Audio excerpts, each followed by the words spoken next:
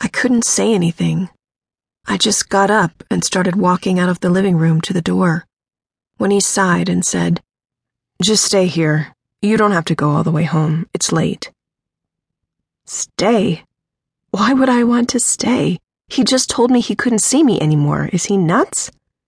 I turned to face him and said, "You are confusing the hell out of me. Stay, go, make up your mind, James. This isn't fair." He stood up and looked me straight in the eyes. "No, what's not fair is the fact that you believed her and not me." "Stay here, don't go. It's too late for you to be driving around." He grabbed my hand and led me down to the basement and then into his room.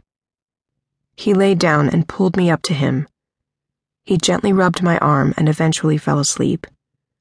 I faced the wall for a long time, trying to figure out what just took place. Somehow, deep inside myself, I knew this was the last time in his arms. I was so tired, and my eyes were so heavy, I finally just fell asleep.